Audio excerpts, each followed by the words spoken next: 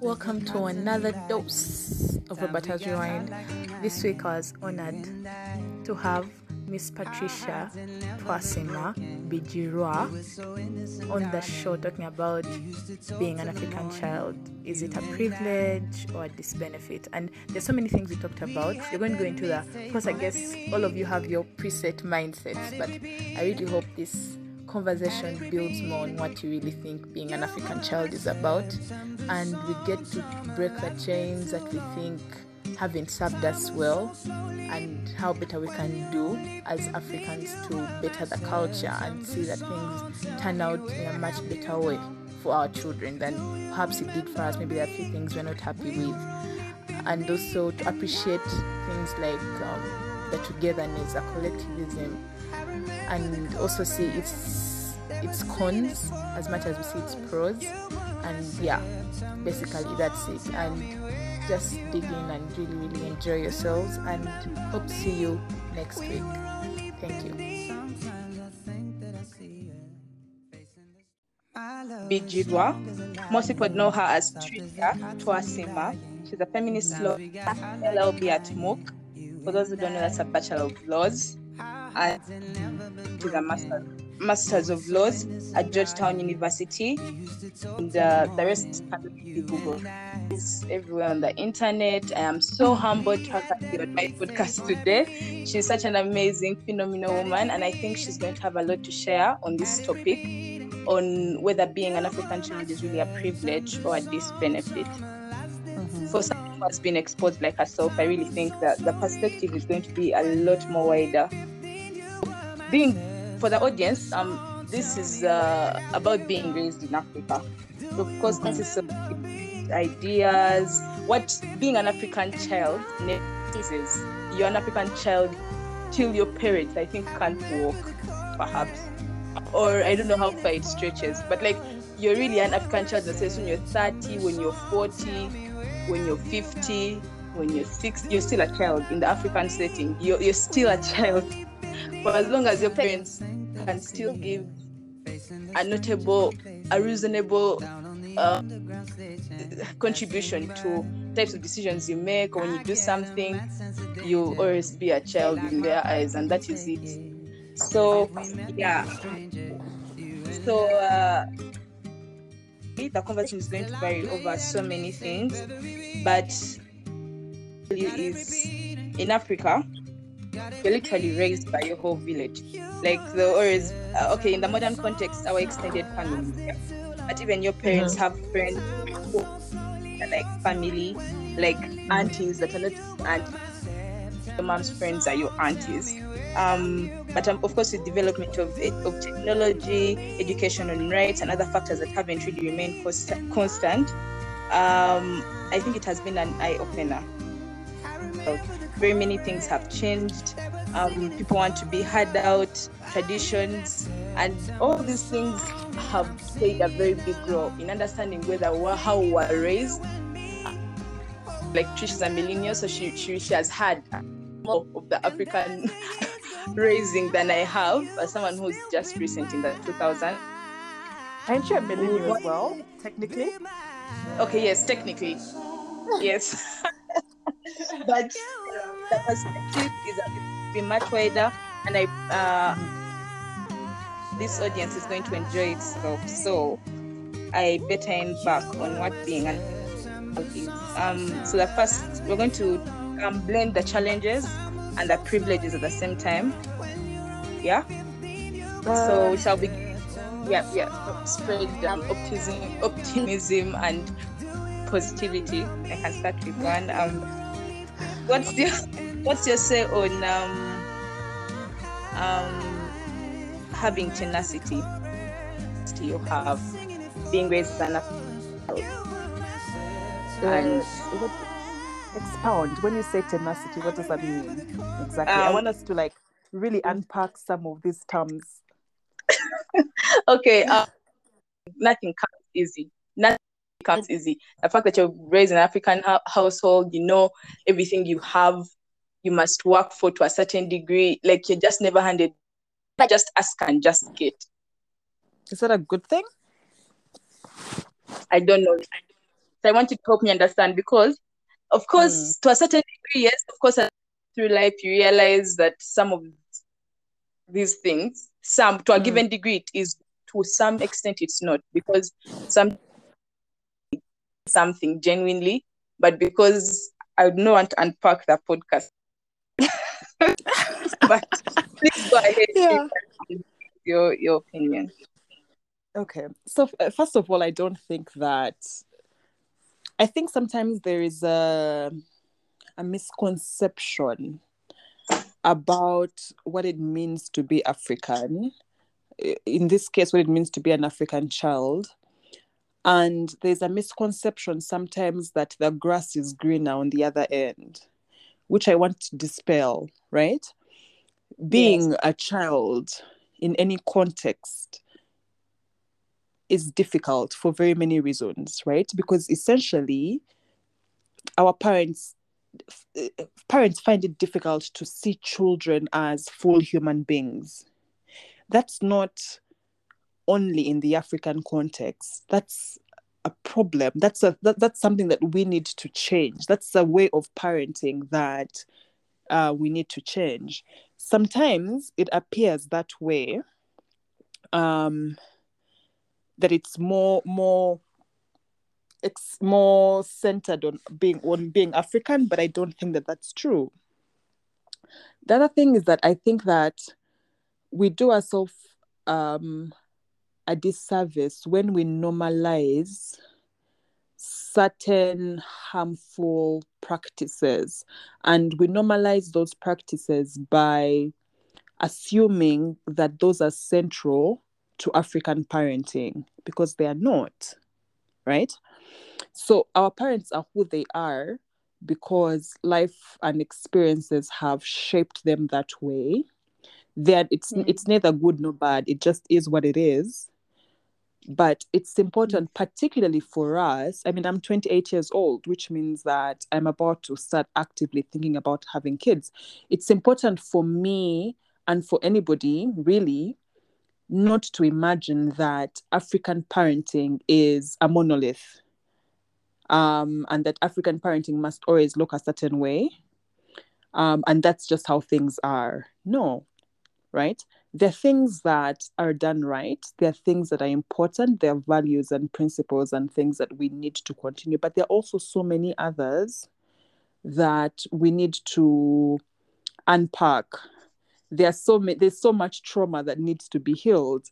There's so much like cycles. There's so many cycles that we need to make sure that we don't repeat with our own children, for those of us who have younger siblings, with younger siblings and things like that, right? So that's just like to center this conversation.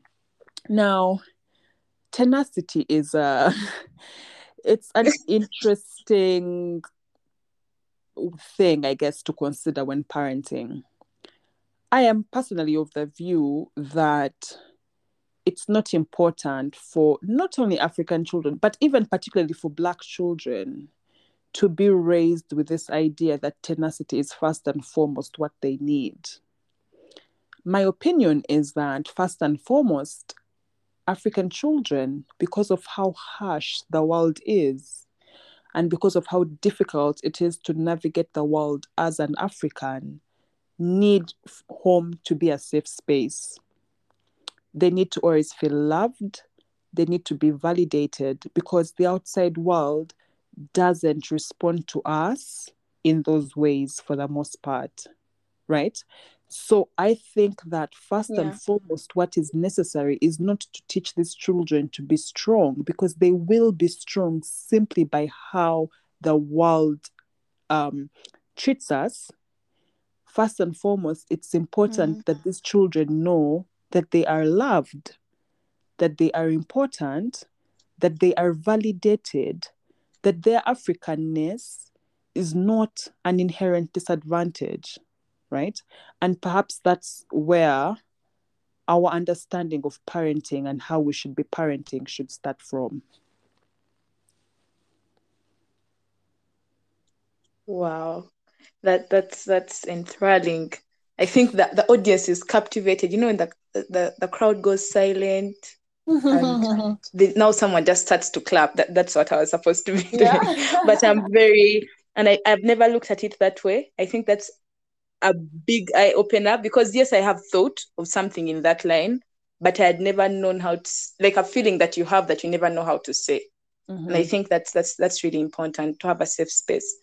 Okay, so the next thing is mental captivity based on community stereotypes, being taught practices without principles and thinking for some reason, because it's like that and they never questioned while growing up, they were raised in a typical African setup where kids are like children in the literal sense.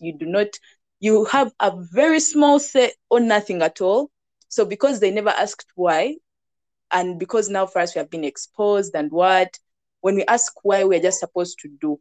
Even when it comes to things like hard work, when a child says, I do not want to do medicine, or I don't want to do engineering or law, I feel like doing social policy or doing social sciences or doing computer science because I have a love for coding. No. Kids these days are getting out of line. How can you do something without your parents' consent? Which is very funny to hear someone say something like that when it comes to making a career choice, something that I'm going to carry on for the rest of my life, because you lived the age between 20 to 28 or 30, and that was your time. For some reason, it looks like as if in our setting, it must be dictated to be a certain way, and I would want to have your view on that. Yeah. So first and foremost, just to also stress, like, that's not. I know we're talking about being African, and it's important for us to center Africanness, right? But that experience is not exclusive to African children. Yeah. That is not. I think that's a struggle that generally parents have, and perhaps when we have our own children. And I don't even think it comes from a bad place. The thing that happens is that you're so consumed with protecting your children, right? And the only way you know how to protect them is to force them, to push them to succeed in the ways that you've succeeded. So, we've, like, parents have only imagined success to be, you're a doctor, you're a lawyer, blah, blah, blah. And I think that it's important for our generation, particularly if we are privileged enough to be able to push back, to say, no, that's not how you succeed only.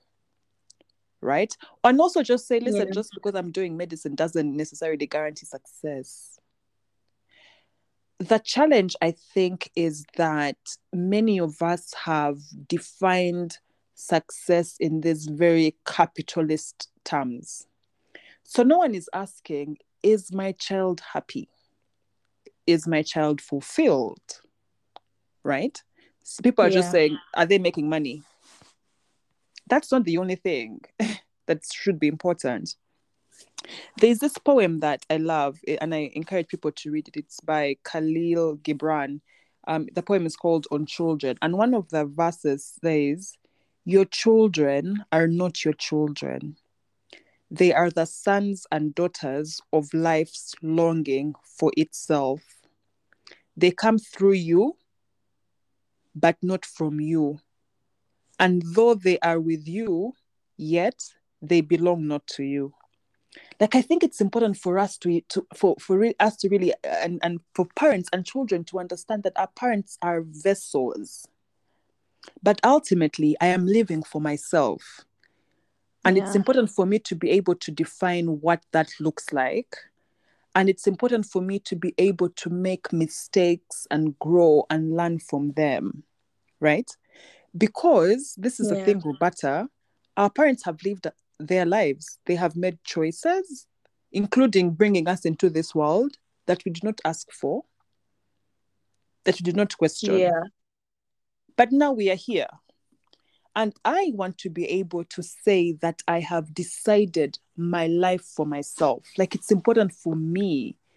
It's been important. It has been a journey for myself as well to get to this point where I make my parents understand that, listen, you are probably the most important thing in my life. Yes, but it is still my life. It means that even when your opinion is important. Ultimately, I need to be able to listen and make my own choice. And sometimes that choice means that I've listened to your opinion and I don't agree, and that's okay. Yeah. So there's a level of infantilization, like this And idea that, that part, that's okay. yeah. No. Like this idea that your children, even when you're 10 years old, you have an opinion, and your opinion is valid. Yeah. You can be guided, you can be advised, but it's important for you. I think that's... Yeah, you go. I do agree. I was saying that I do agree that for so long, I think I began to understand that emotions are valid when I was like 16, when I was like in S4, which is sad because because when you are young, for some reason, because of how we are raised, we feel like when you're angry, you shouldn't be angry. You're the one in the wrong. Because when I think that's something African parents never put into perspective, to appreciate that as kids, we see our parents as almighties, as they can never fault.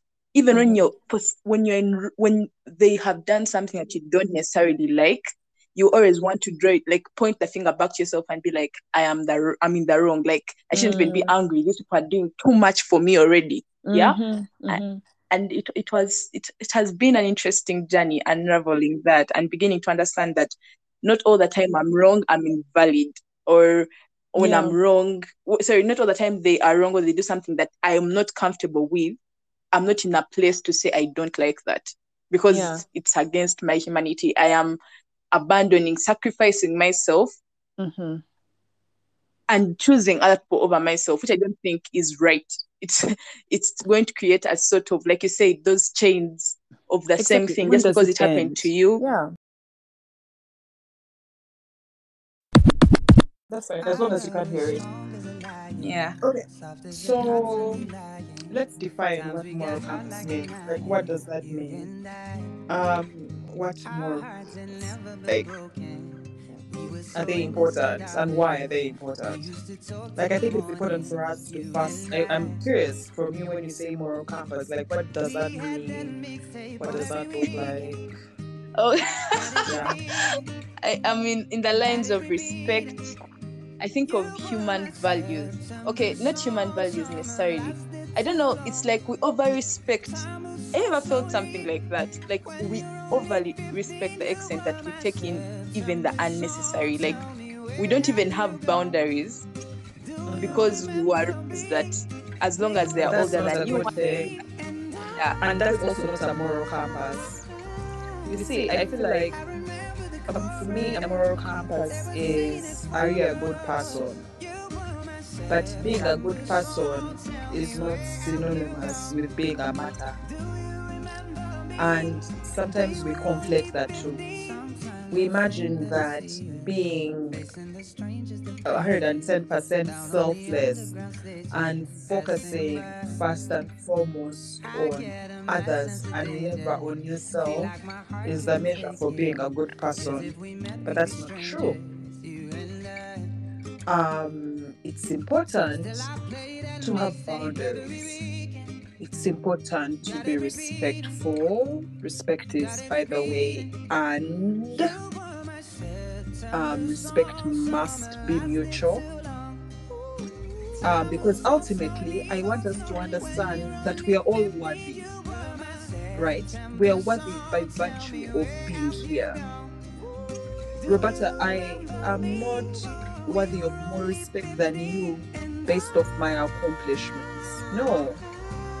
All of us are worthy.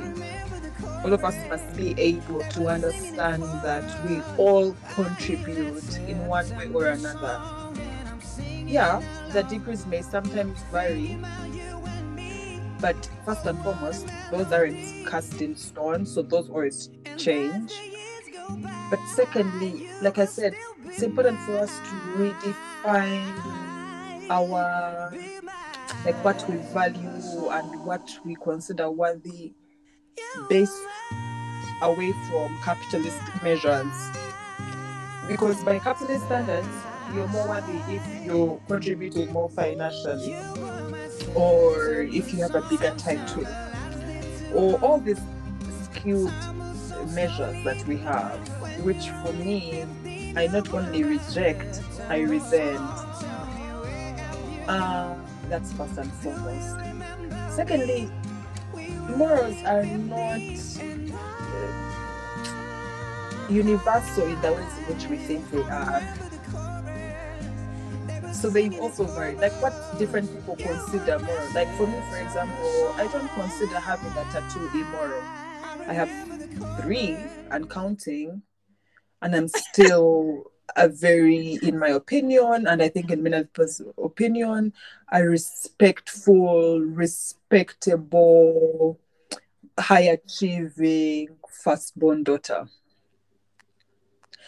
Me, I don't think that wearing what I want when I want to wear it is immoral, because it doesn't take away from who I am ultimately as a person. I still contribute in the ways that I do. I still show up for people with love and kindness, because those are things that are more important, right? Yeah. So I Yes. think that we need to redefine what we consider moral. Because you see, those skewed definitions, by the way, are ultimately what makes us think that a politician who steals millions of shillings that are meant for sick people, when they enter church, should be given a first seat simply because, no.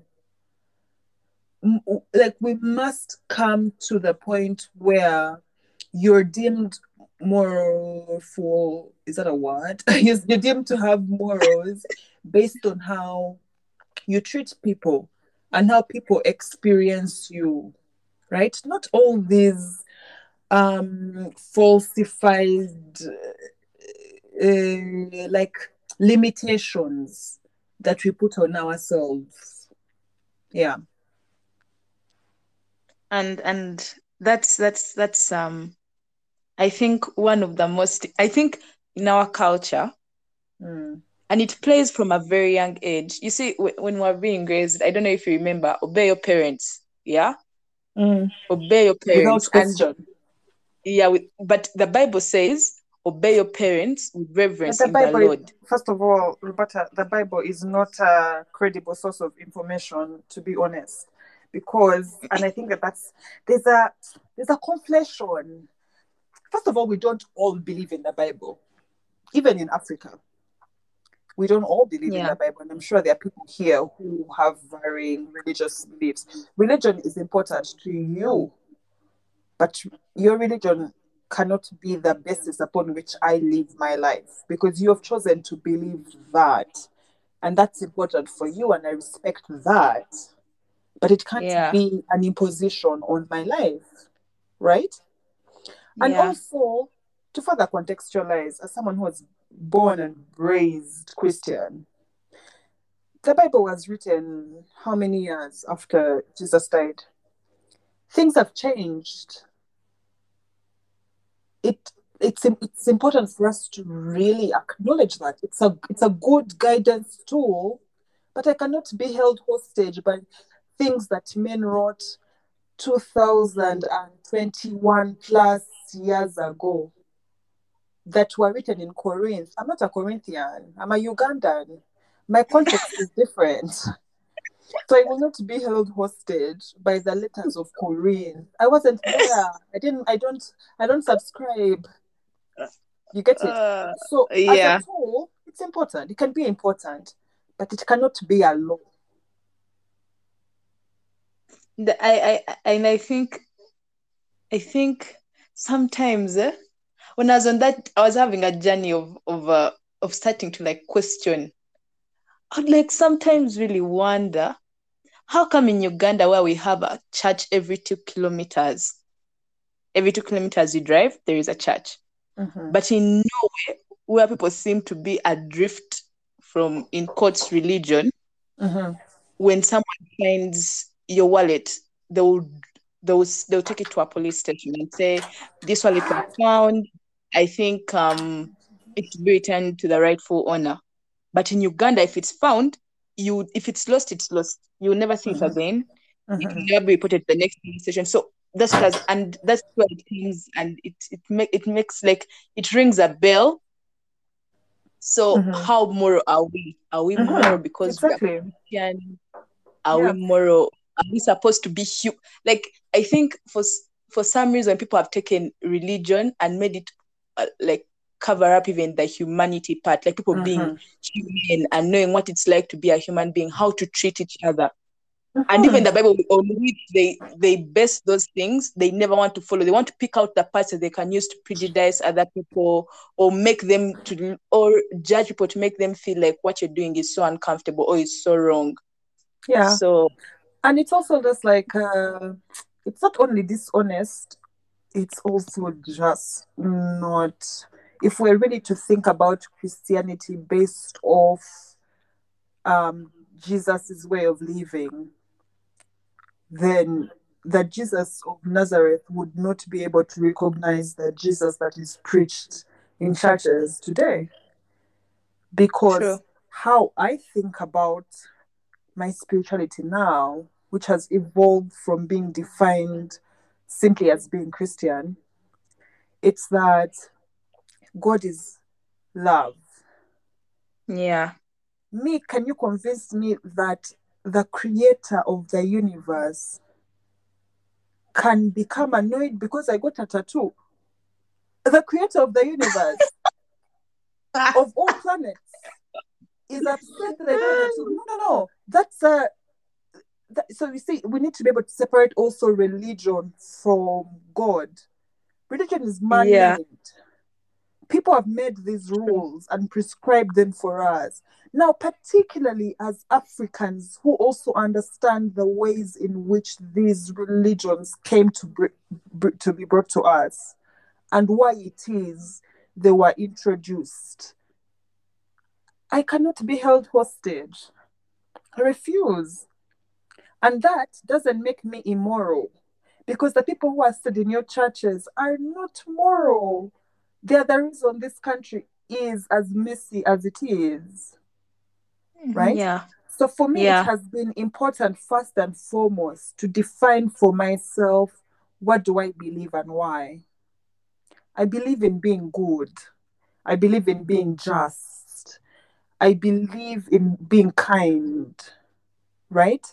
I believe that all human beings need to be treated with dignity regardless of social status and whatnot. That doesn't mean that I shouldn't get a tattoo. That doesn't mean that I must study a course that my parents have prescribed. And for so long, we have been held hostage by these beliefs that are, by the way, inherently also un-African.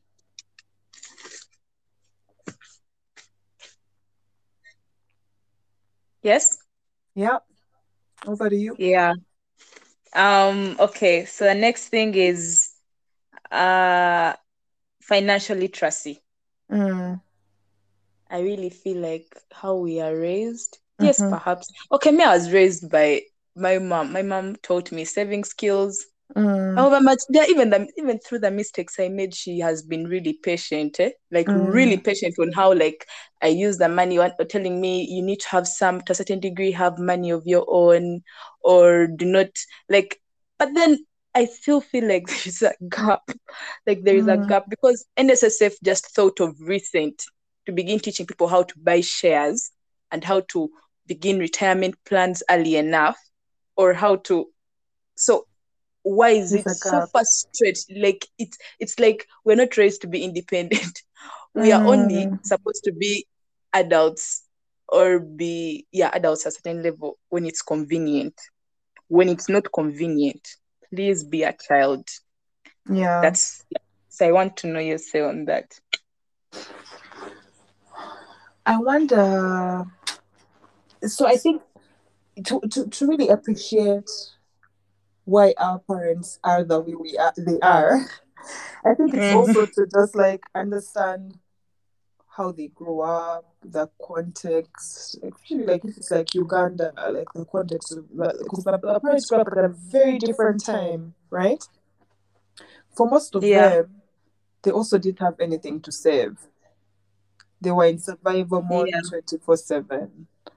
And sometimes it's difficult to see like what is missing until you see Yeah. that it's missing. So we Yeah. also, so I'm very gracious to our parents in that regard because for the most part they didn't know any better. They were doing their very best, huh? Yeah. But that doesn't take away from what we now know is missing. So, Yeah. an example: kids in the US at as young as 5 years old, the kids now have piggy banks. Kids are setting up lemonade stands and, like, selling themselves and blah, blah, blah, blah. Kids are asking questions. They're doing science presentations and they're all these things. Us at 5 years old, you start asking questions. They start saying, Konko, not just Jesse. You're a Sasa white nuko ni setter. coke. You know what I mean? The thing Yeah. that there's a lack of understanding that how you raise your kid ultimately affects who they become as adults. Yeah. So you cannot expect that an adult questions if they are not allowed to question as a child. Where do they gain that confidence? Where you know what I mean? And Yeah. still that should show us in the ways in which our country is governed and the things we tolerate, why that's a Yes, true. problem. I think about, like, I've been thinking about schools and how schools treat parents and how parents allow themselves to be treated. Can you imagine that we have accepted that parents are not allowed to see where their children sleep because schools have said so? And what happens as a result? Roberta, you and I know the dangerous conditions under which most schools um, Yeah. are treating children. You get Yes, it? true. But we're just Yeah. accepting. You just accept because you're not allowed to question authority from a young age. So much so that even your child's welfare, you're unable to push back. That's a problem.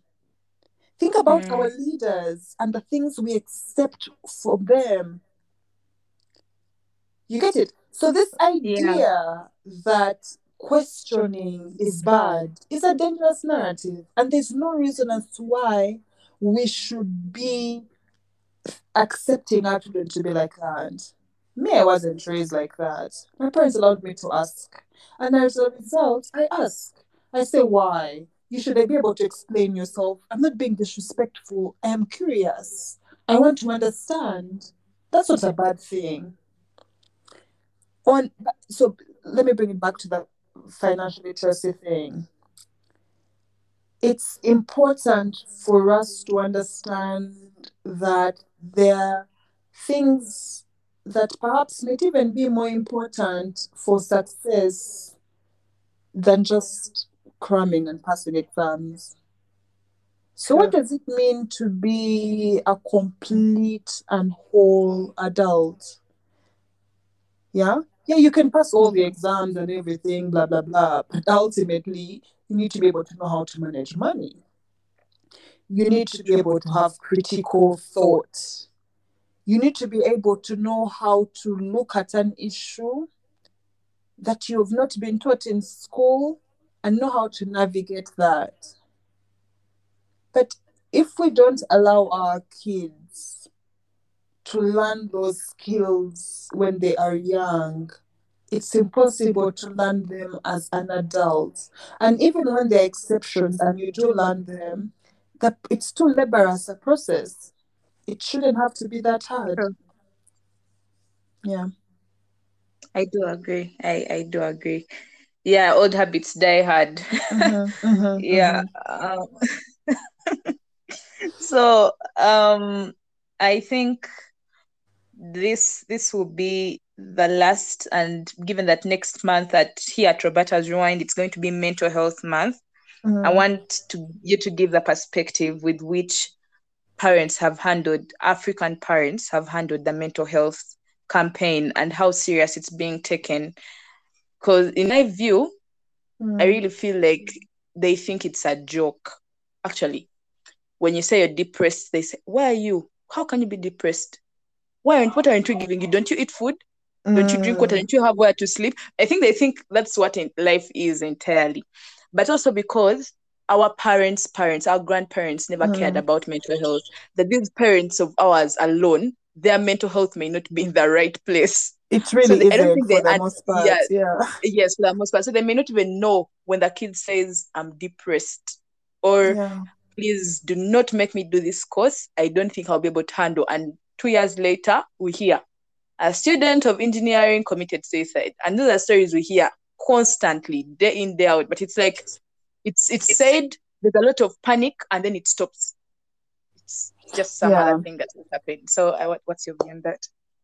Yeah, I mean, it's also that they don't know any better, to be honest. So, two things. First, this is an extremely privileged conversation because when you are in survival mode only, you sometimes don't have the luxury of beginning to even like have this conversation, right?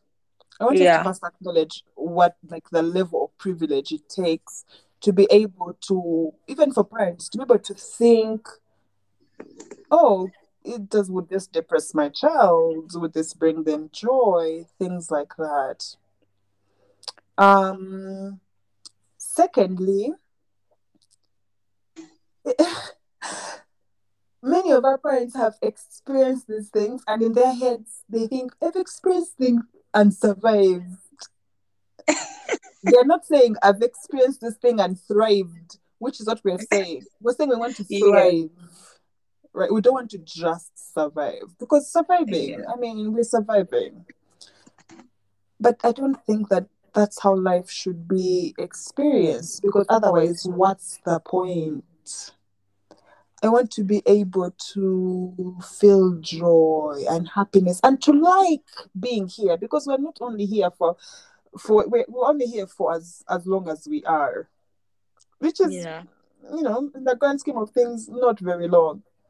Yeah. So how do we enjoy being here? It doesn't have to be laborious all the time. I reject this gospel of suffering 24/7. When does it end? You get it? Yeah. So it's important for those of us who are able, because not everyone still is able to have those conversations, to begin to say, but why is that important to you? Why is my happiness not important? And because we are mostly taught to self doubt from such an early age, Yeah. even we ourselves don't have the luxury of really digging deep to find out what it is we truly want and to trust it because we've been taught that it's not important. What is it that would make me live fulfilled? But also, ultimately, what is it that is my purpose? You have to be able to find your purpose for yourself, Roberta. Your mom is not going to find your purpose. Your mom has her purpose, which she might have fulfilled or not fulfilled, but that's her business. What is your Yeah. purpose? What is it that you will contribute to this world? Yeah, Yeah. that can only be defined by yourself. It can only be defined by yourself if you give yourself the time, the space to think deeply about it outside all these expectations and all these prescriptions. What is it that Roberta is destined to do?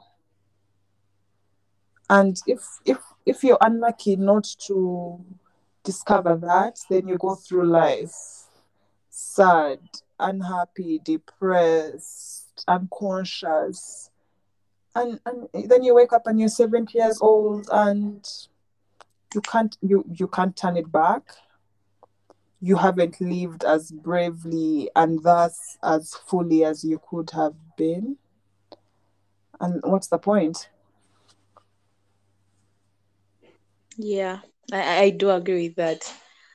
Wow, wow, wow. It has been a precise but very enriched conversation.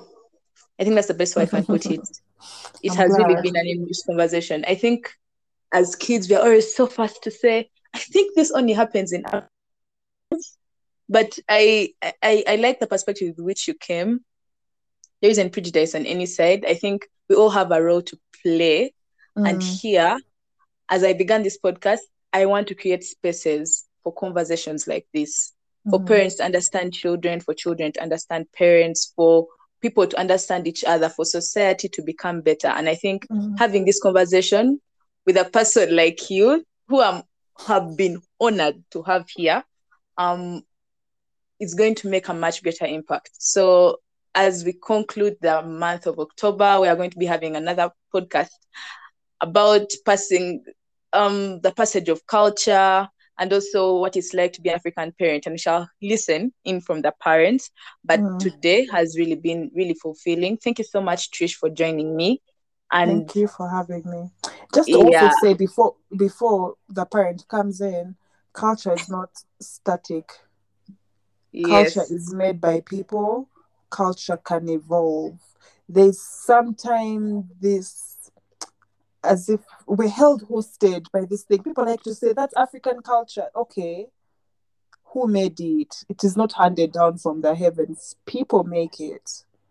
So if people yeah, can evolve, so can culture. true, true. I think people are the culture in any Mm-hmm. in any case. Mm-hmm. So yes, and I do agree with you. I do agree. So it has been an honor to have you, Trish. Hopefully again next year Mm-hmm. on a much bigger, different conversation. And please, please be sure that we at Roberta's Rewind are very grateful for the knowledge that you've shared, and hopeful that the audience shall continue to contemplate on the things we have discussed here, and perhaps have such conversations and spread the knowledge and the joy. Yes. I am so glad So to have been invited. Thank you. yeah.